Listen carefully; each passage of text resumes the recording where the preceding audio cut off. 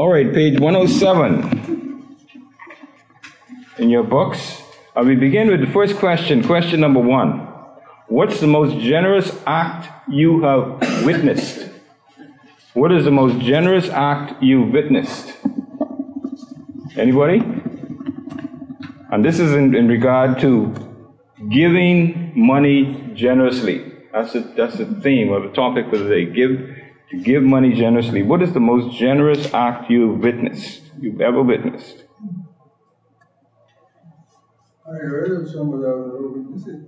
Okay, you heard about it. Never witnessed it. So nobody have witnessed a generous act of someone giving to someone else? Well, they have where they give houses to those who didn't have. It's kind of really key. Okay, but you heard about that. You witnessed Well, I it. saw it on TV. Okay, you saw it on TV. So I guess that characterizes witnessing. Okay. Now, as DeAndrea mentioned, the giving doesn't always have to be financial. It could be other things. It could be investments. It can be, things that people need, tangible things that people need. So it doesn't necessarily have to include money. Okay, let's go over to page 108. We can have someone read Bible Meets Life. May have heard of this story. A little boy had $2. One was for the offering at church and the other was for buying candy after church. As he approached the church building, the boy dropped one of the dollar bills and watched helpless as it wafted straight down into a storm drain. The boy looked up to heaven and said, "Lord, there goes your dollar." You may laugh at this story. Unfortunately, many Christians dole out their giving with much of the same attitude. They're often guilty of taking our fair share before we even think of giving back to the Lord or to others. By nature, we are takers, not givers. That's because our sin nature lends towards greed, not generosity. Thankfully, we don't have to remain in our natural state. The Holy Spirit can transform us from the inside out, opening our hearts and our wallets to be channels of God's grace to the world around us. Okay, now I'm sure many of us have heard different versions of that story, right? Okay, but the point is very clear. So what's the point of the lesson for the day? Use what you have to invest in the lives of others. Okay, use what you have to invest in the lives of others. Now, there are some people who wish they could have so that they could invest. Now, the lesson is to use what you have, not what you wish you had. Okay? Use what you have to invest in the lives of others. Okay, let's see what the Bible has to say. Proverbs 11:23 says, Brendan, you had today to read, so we need another voice to read. North Star here, that's right. Our readers are not here today. Okay, let's have someone read verses 23 to 26 on page 109, please. The desire of the righteous turns out well, but the hope of the wicked leads to wrath. One person gives freely, yet gains more. Another withholds what is right, only to become poor. A generous person will be enriched, and the one who gives a drink of water will receive water. People will curse anyone who hoards grain, but a blessing will come to the one who sells it. Okay, now we have a definition there for clarity of grain. In an agrarian society, hoarding wealth involved food and other tangible possessions rather than cash or currency. So that's just a brief definition there on what grain it means in terms of the text. Now when we look at verse 23, at first glance, Proverbs 11:23 doesn't refer directly to financial matters, as do verses 24 to 26. However, verse 23 contrasts the righteous character of people and this outcome with the wicked character of other people. And that outcome. Finances are neither good nor bad, even though some people characterize them as such. They are neutral. They're neither good or bad. Money possessions, and all we have are gifts from where? They're gifts from God, all of it. We are to be good stewards or managers of all that God graciously gives us, including our finances. Therefore, how people deal with their finances in terms of their motives, their plans, and their actions is either good or bad. It's not the money is good or bad. It's the intentions and the motives of the people who possess the money that can either be good or bad. Amen? Okay, when we look at verse 24, in verses 24 to 26, the general topic is generosity versus selfishness. Willing to give or not willing to give. Or selfishness is called hoarding too, right? Yeah. This is expressed positively in this section's focus on being generous in what we have. Verse 24 continues the comparisons we saw in verse 23. One person gives freely, yet gains more. There she is. This is reflected in Jesus' statement. Give, and it will be given to you. That's Luke 6:38, right? Give, and it will be given to you.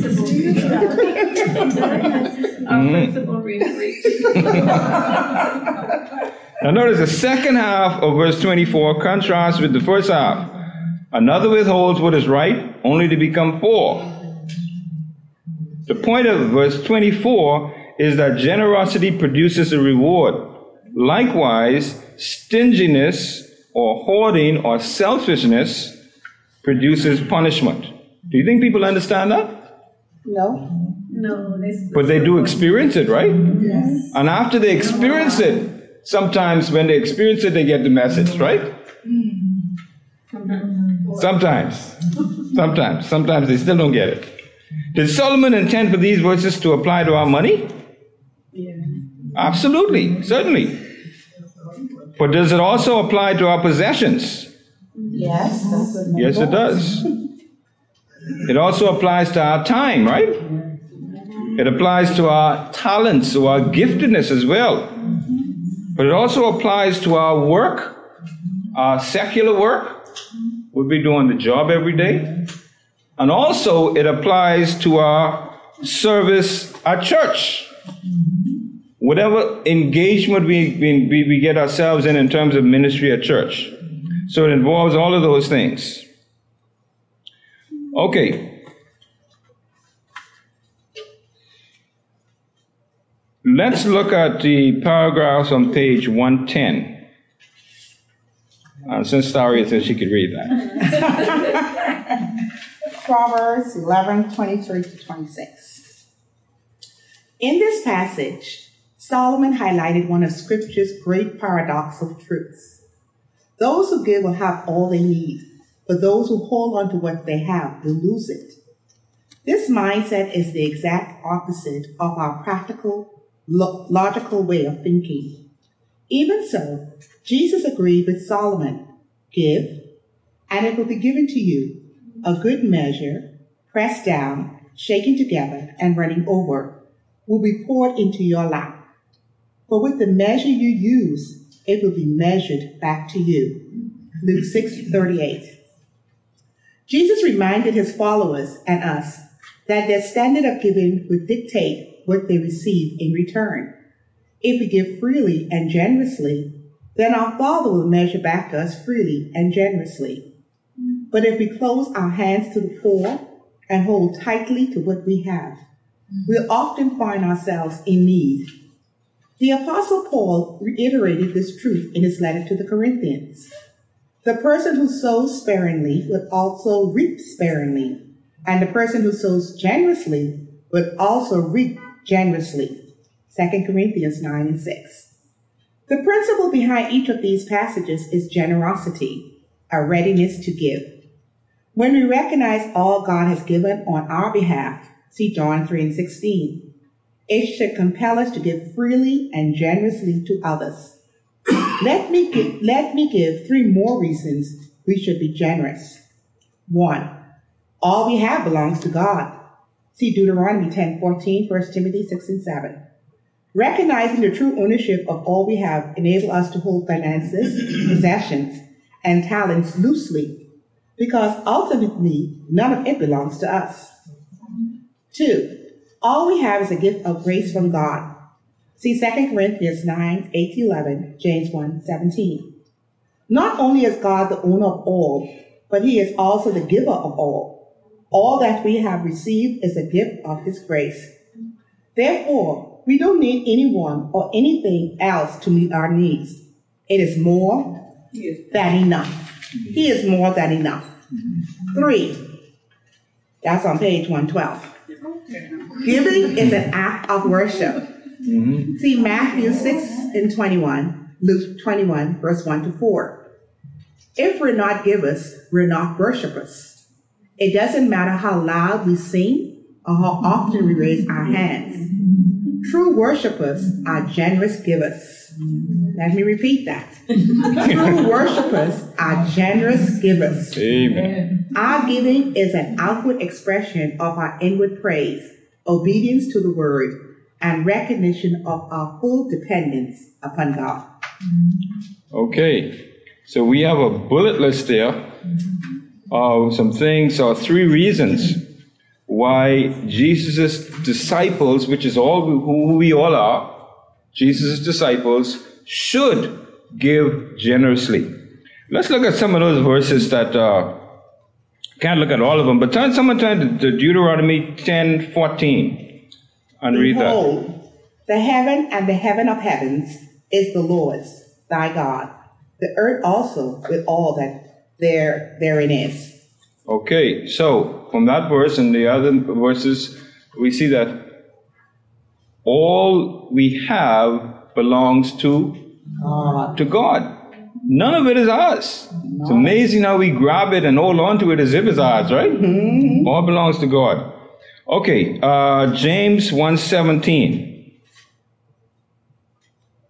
Every good gift and every perfect gift is from above, and cometh down from the Father of lights, with whom is no to whom is no variableness, neither shadow of turning. So every gift that we have is a manifestation of God's graciousness toward us in allowing us to have it. Right? Yes, sir. And then Matthew 6:21. For where your treasure is, there will your heart be also. Okay, so again, giving is an act of worship. And whatever our hearts are occupied with, that's what we embrace and hoard. Question number 2 on page 110. What moves you to be generous? What moves or motivates you or encourages you to be generous? Huh? Empathy. Empathy? Okay. If I see someone genuinely, I know for sure they're in need. You know what I mean? You know them personally, so you know it's not somebody just pretending. That would encourage me to be generous to them because I know it's a genuine case. Okay. It's a kind of motivation that moved the Lord Jesus to give or provide for the needs of others. Compassion. Yeah. Okay. What about knowing that it's all God's? Knowing that it's all God's and it's not yours to keep. Yeah, that's a good point. Okay, knowing that it doesn't belong to me. Like the illustration I gave last time where the pastor was packing up his car to go on vacation, the fella came to him and he had some suspicion in his mind that the fella may not have been genuine. He said to the fella, now listen, I'm giving you this, but this ain't mine, this belongs to God. Okay, and the guy was kind of hesitant to take it because if it's God's stuff, we know that he couldn't be disingenuous, but you know, is appeal for it. All right? Can I give you an example? Lately, it happened to me. I had a housekeeper and I had to let her go because she didn't get her papers straight. So I had to hire somebody else, but I got her for 3 days. So this other one, when I let go, she kept calling me and talking to me, saying, I dreamt about you. And the Lord just told me to keep praying for you. I said, please do. She called me this week. She said, you know, I get put out. I don't have my rent. And I said, okay. I know I have someone already, but come 2 days so you can get something, you know. And I just pay her 3 weeks so she can pay rent. And then she could just come and do something. Daddy said, what are you up to? I said, she need help. You know, so I have 5 days now. Okay, that's a good. I didn't have to, and I'm going away. But, Okay, that's a good practical example. Good. She said, the Lord said, call me. So. But did the Lord tell you?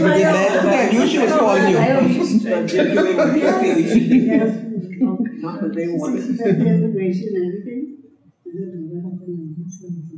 Well, here's another way to phrase that question. In what situations do you feel a desire to be generous? Now, Deanna just gave an illustration of one that she had with the maid. Did everybody hear that? Everybody heard what she said? Yeah. I did. Okay, repeat that. A little louder. Okay, I had a housekeeper. She wasn't straight with immigration, so I had to let her go. But she's supposed to keep in contact with me. And then I got somebody else, which was for 3 days. But this other person called me just this week. I'm going away. I already got my money and everything. So she said, the Lord told me to call you. I don't know. I'm going to get my rent, and then he's going to put me out. I said, what happened to your daughter? Oh, she left, and I don't know. She just graduated. She moved out with someone else. I said, okay, I have someone you know that. And I'll get you for 2 days. So you can, save some money to pay for your rent. So what I did, I said, Lord, what to do? She needs $300. I said, just pay her for 3 weeks and just let her work until that time and then start paying her rent. And she said, thank you, Lord, and all that. But I just, Okay. I was like, you get 2. I said, she needs help. So, I'll just get her for those 2 days, even just the iron or whatever. Yeah. Okay, so that's a good practical illustration to situations that you feel a desire to be generous. Okay, you may not have that genuine need, but there's a desire to be generous, and so that's a good example, Deanthea. Okay, as we move to verses 27 to 29, we see Solomon continue to compare the righteous and the unrighteous in regard to the way we use the resources that have been given to us. Now, we have that activity on page 111. Did anybody do that? Yes. Starry always does it. Okay, let's look at it then. Okay, turn to page 111 in your books. And being a good steward doesn't mean ignoring money. Rather, it's about recognizing that what money can and cannot do. Use the space provided below to record some worthwhile things that money can and cannot buy. Make a list, draw a picture, create a chart, or so on and so on. Okay? 1. What money can buy? Vanity. Home, car, house, luxury vacation. vanity. Okay. Health. Food. Okay. Things, right? Yeah. Tangible. Okay. What is it that money cannot buy? Salvation. Peace. Oh. Okay. All right. What'd you say? Love, friendship. Love and friendship. Happiness. Salvation. Peace. Salvation. What else? Freedom. Freedom. Okay. All right. So we know what money can buy and what money cannot buy. Huh? Life. Okay. What are some things you hope to use money positively in your service to Christ? What are some ways you hope to use money positively in your service to Christ? Tithing, offering. Sowing in good soil. Sowing in good soil, okay. Anybody else? Giving it to the poor. Giving to the poor or helping the needy. Like you did. And what? To share the gospel by, for the updation of the gospel, like radio stations. Okay. Radio. Using it to spread the gospel. Okay. I didn't hear nobody mention missionaries. Okay. All right. Let's see what the Bible has to say again. Page 109. If we can have someone read verses 27 to 29. The one who searches for what is good finds favor. But if someone looks for trouble, it will come to him. Anyone trusting in his riches will fall, but the righteous will flourish like foliage. The one who brings ruin on his household will inherit the wind, and the fool will be a slave to someone whose heart is wise. Okay.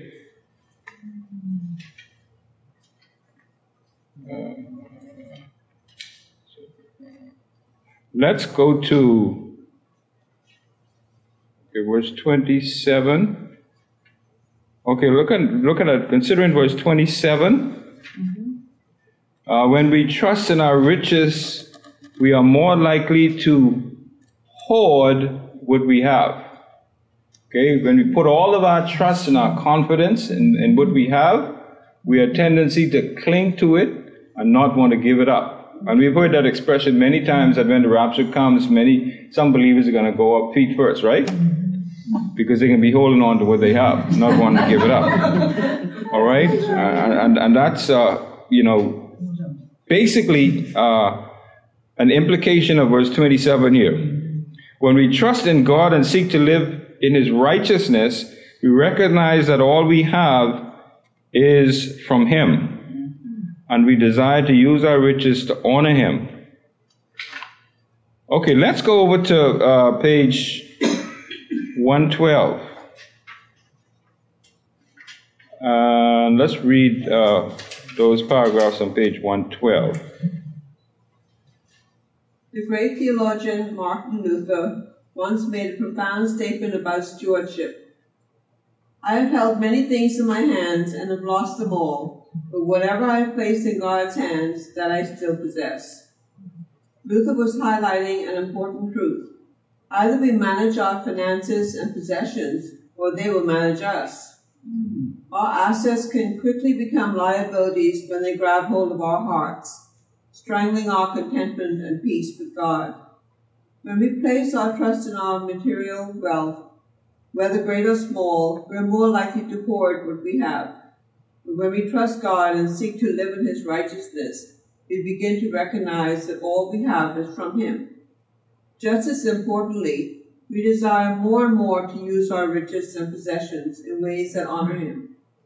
In Proverbs 11, Solomon warned about the danger of trusting in riches. The word trusting in verse 28 carries the idea of confidence and security without fear. However, we cannot find that sort of confidence by putting our trust in riches. Solomon said those who misplace their trust in that way will ultimately fail or fall. On the other hand, the God of the universe is completely trustworthy and reliable. The righteous trust Him and acknowledge their total dependence on Him. See Jeremiah 17:7-8. As a result, Solomon said they will flourish like foliage. Proverbs 11:28. Figuratively, they will break forth, bud, and blossom. The common adage tells us to blossom where you're planted. Scripture teaches that bloom where you're planted. Scripture teaches that blooming is the result of trusting in God. Okay, so we got two questions, and question number 3 on page 112 is, why is it vital for Christians to be known as generous? To show God's love. Okay, to show God's love. Okay. And also to show that you're not worshiping your things as well. Because why you know what I mean? He might have provided you with a beautiful home or whatever, but you're not even concentrating on that. You're more concentrating on helping somebody. You're not to me, it's sort of, I pray every night that I'm not worshiping these things that He gives me because I don't want to be I want to be worshiping You. I don't want to be worshiping the things that You bless me with. The blessings cause to be a distraction to me. So I don't know if you understand what I mean. But okay. Be worshiping because He'll provide you with some beautiful things, but you need to make sure that they don't become little gods. They become your gods. Little gods. It could result in idol worship, yes. Okay, so notice the expression Martin Luther uses. He says, I have held many things in my hands and have lost them all. Yeah. But whatever I have placed in God's hands, that I still possess. Valuable lesson. Yes. Whatever we get, we put it in God's hands, and you keep it. Keep it in your hands, Go. 9 chances out of 10 is gone. Because you could lose everything overnight. All these material possessions could just be wiped out. Yeah. So if you don't know your source, That's you the could be same where you example. just hit rock bottom and you just, That happened when Nathaniel's nephew. Uh-huh. Forgot God. You lost it all. Let's look at the second paragraph there on page 112. Notice, Luther was highlighting an important truth. Either we manage our finances and possessions, or they will manage us. True. Okay, that's what Michelle was saying about the things that she has. And she has to be careful on how she treats those things, otherwise they will begin to manage her. Our assets can quickly become liabilities when they grab hold of our hearts, strangling our contentment and peace with God. When we place our trust in our material wealth, whether great or small, we are more likely to hoard what we have. But when we trust God and seek to live in His righteousness, we begin to recognize that all we have is from Him. Just as importantly, we desire more and more to use our riches and possessions in ways that honor Him. Okay? Important truth to grasp onto and to remember at all times. Question number 4 on page 112. How would you summarize the warnings in these verses? Okay, how would you summarize, put in a nutshell, the warnings in these verses? put your trust in God, not in things. Okay, put your trust in God and not in things. Good one. The things of this world will grow strangely dim. The light of His glory and grace. What hymn is that? Yeah, that's the words of him. Yeah. Don't be a hoarder, be a giver. Don't be a hoarder, be a giver. Okay. Because like Jesus. Huh? Turn your eyes upon Jesus. Turn your eyes upon Jesus. That's in the song. right, Emily and I moved, and I was like, wow, Lord, I don't need these 20 shirts. I don't need, you know what I mean? So I think that we need, as Christians, we need to probably try to give away some things to people. You have all these material things, but you don't need these 20 shirts and this You needed them at the time, though. 30 pairs of pants and all that stuff. I don't know. I time is to clean out your closet. Yeah. They say when you don't wear it 2 years, give it away. Okay. Okay. Sometimes you wear the same thing over and over 1 week to the next year. And Because I know. So you don't need the others. exactly, you only need 2 or 3 sleeves. Okay, like most parables that draw their truth from common everyday examples, this is more of a general principle than a specific promise true in every situation. Will God help us to find good when we make the effort to search for it? Absolutely. Will every person who looks for good find it every time in every situation? Probably not, right? Yet, when we search for evil, we are much more likely to find it. Isn't that so? Or how it find us, right? So the question becomes, what do I want to spend my time searching for? Good or evil? And what do I want to find? Good or evil? If we want to find good, then we need to spend our time searching for it, right? Sounds logical, right? Both lines in Proverbs 28 continues to express cause and result. However, the second part of the verse stands in contrast with the first. Verse 28a reads, anyone trusting in his riches will fall. Instead of will fall, some Hebrew scholars suggest the text should read, will wither. A phrase which correlates with the foliage mentioned in the next part of the verse. Since obviously we shouldn't trust in riches, in what or whom should we trust? God points us to the answer in the second part of verse 28. Verse 28b reads, but the righteous will flourish like foliage. Once again, he refers to Jesus' words, but seek first the kingdom of God and his righteousness, and all these things will be provided for you. That's what? Matthew what? 6. And which verse? 33, right? The answer to the previous question is, rather than trusting in riches, we should trust in God as we seek Him and His righteousness, living lives of obedience to God that reflect His character in His ways. And that's important. John Bunyan. There's a statement there by John Bunyan. You see that? Which page is that? Okay, that's on page 113. 113. He who bestows his goods upon the poor shall have as much again and 10 times more. Okay. He who bestows his goods upon the poor shall have as much again and 10 times more. And I think Bunyan was probably thinking about that verse in Proverbs that talks about he who lends to the poor, who gives to the poor, lends to the Lord. And his rewards are overwhelming. Okay? Remember we did that when we went through the book of Proverbs. Okay, let's look at the paragraphs on page 113. Solomon also warned against bringing ruin on your household. When you honor God and seek to good with all He has entrusted you, it follows that you will seek to obtain money by honest means. As Paul described the characteristics of new life in Christ in Ephesians 4, he wrote, "The thief must no longer steal. Instead, he must do honest work with his hands, with his own hands, so that he has something to share with anyone in need." Ephesians 4:28. There's a question that needs answering.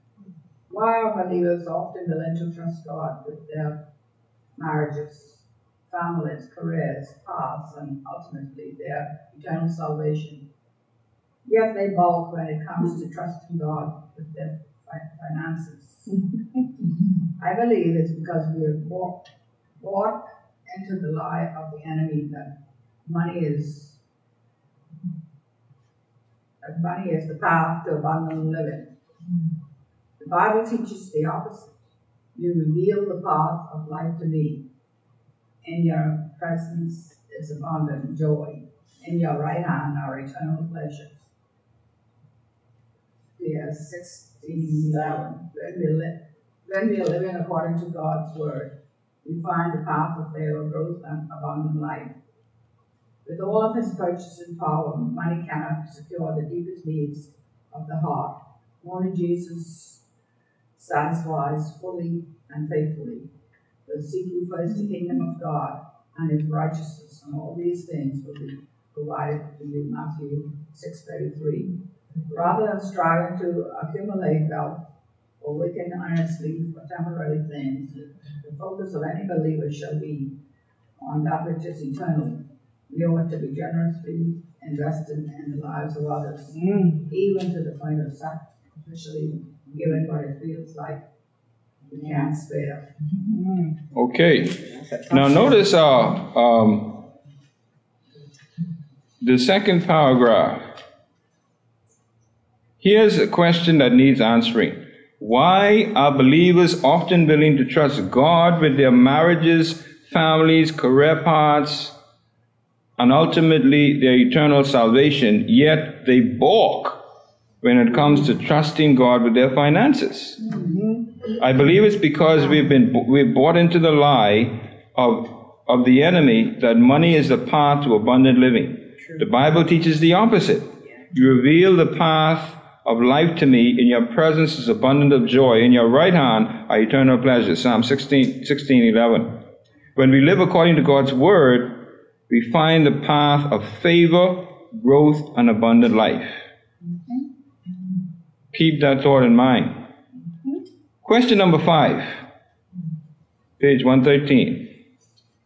What do we stand to gain when we submit to the Bible's teaching about money?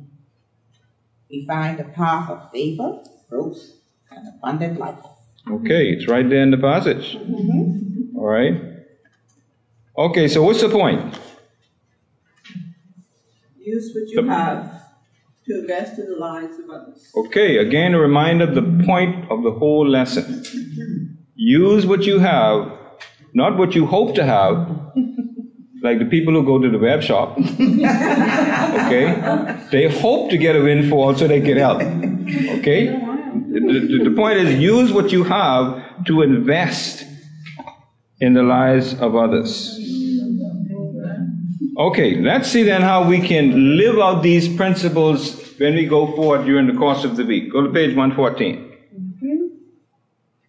Consider the following suggestions in investing in the lives of others throughout the coming week. This is the practical part of the lesson today. This is what you do as a result of the lesson today when you go into the next week. Okay? First of all, number one, keep focused. Write Proverbs 11:24 on a card or a sturdy piece of paper, then place it in your purse or wallet. Somewhere you're likely to encounter it as you make spending decisions. Allow God's word to shape how you respond to the needs of others. Okay? So the first point is keep focus. There's an exercise we are given to keep focus. Number two, give back. Be generous in a tangible way this week by helping someone in need who cannot pay you back. Now, I know when we run into people on the streets a lot of times, they say, could you lend me $1? Could you lend me this? Could you lend? Now, you know they're not going to pay you back, right? Okay, it's talking about those kind of people, all right? Give tangible way. I'm sorry, Sister Brenda. Yes, Sister Brenda is a good one. Okay? So give to those who cannot pay you back. Leave an oversized tip. Take a homeless person for a meal. Donate something you still use, and so on. Okay, so we get the message from those examples, right? The whole point is give back. So the first one is keep focus. The second one is give back. The third one is give together. Work with the members of your group to pool your resources together or do something big for a family with a need in your church or community. All right? And in a way, we are doing that with the thing on the board, right? Yes. We are pooling our sources. You know, we suggested that we collect some money so that if a person goes in the hospital, they won't have to go on the public ward. We can have some money to be able to assist them by putting them on the private ward. And because you have responded, as of the 4th of September, we've accumulated $2,257.55. That's with that. That's without VAT.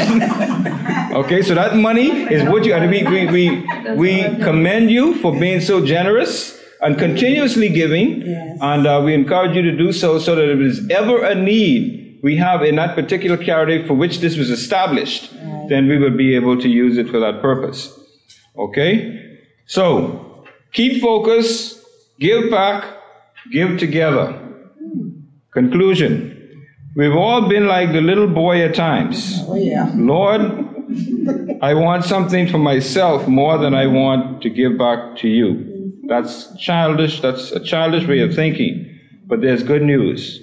The more we intentionally invest our resources in the lives of others, the more we grow into mature disciples of Christ. Amen?